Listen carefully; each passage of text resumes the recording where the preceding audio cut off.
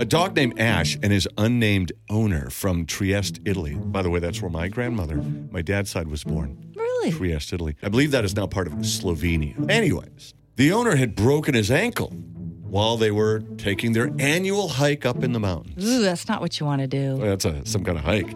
I just hike up Badger. I don't want to hike up. I know, the Alps. The Alps.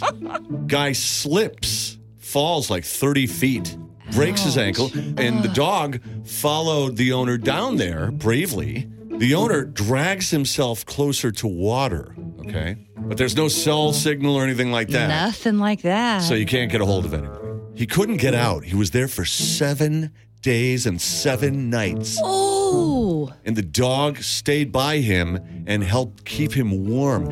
He would have died of hypothermia if the dog hadn't cuddled up to him and stayed there. It's cold in the mountains. At least he had water. What happened? Somebody finally spotted them. Helicopter came down, picked him up, and they said, yeah, man, if it wasn't for that dog, they would be goners. Dogs are absolutely cool. How wonderful. And he had company, too. So if you're wondering who the tool is in the story, it's my dogs. My dogs would never, ever do that.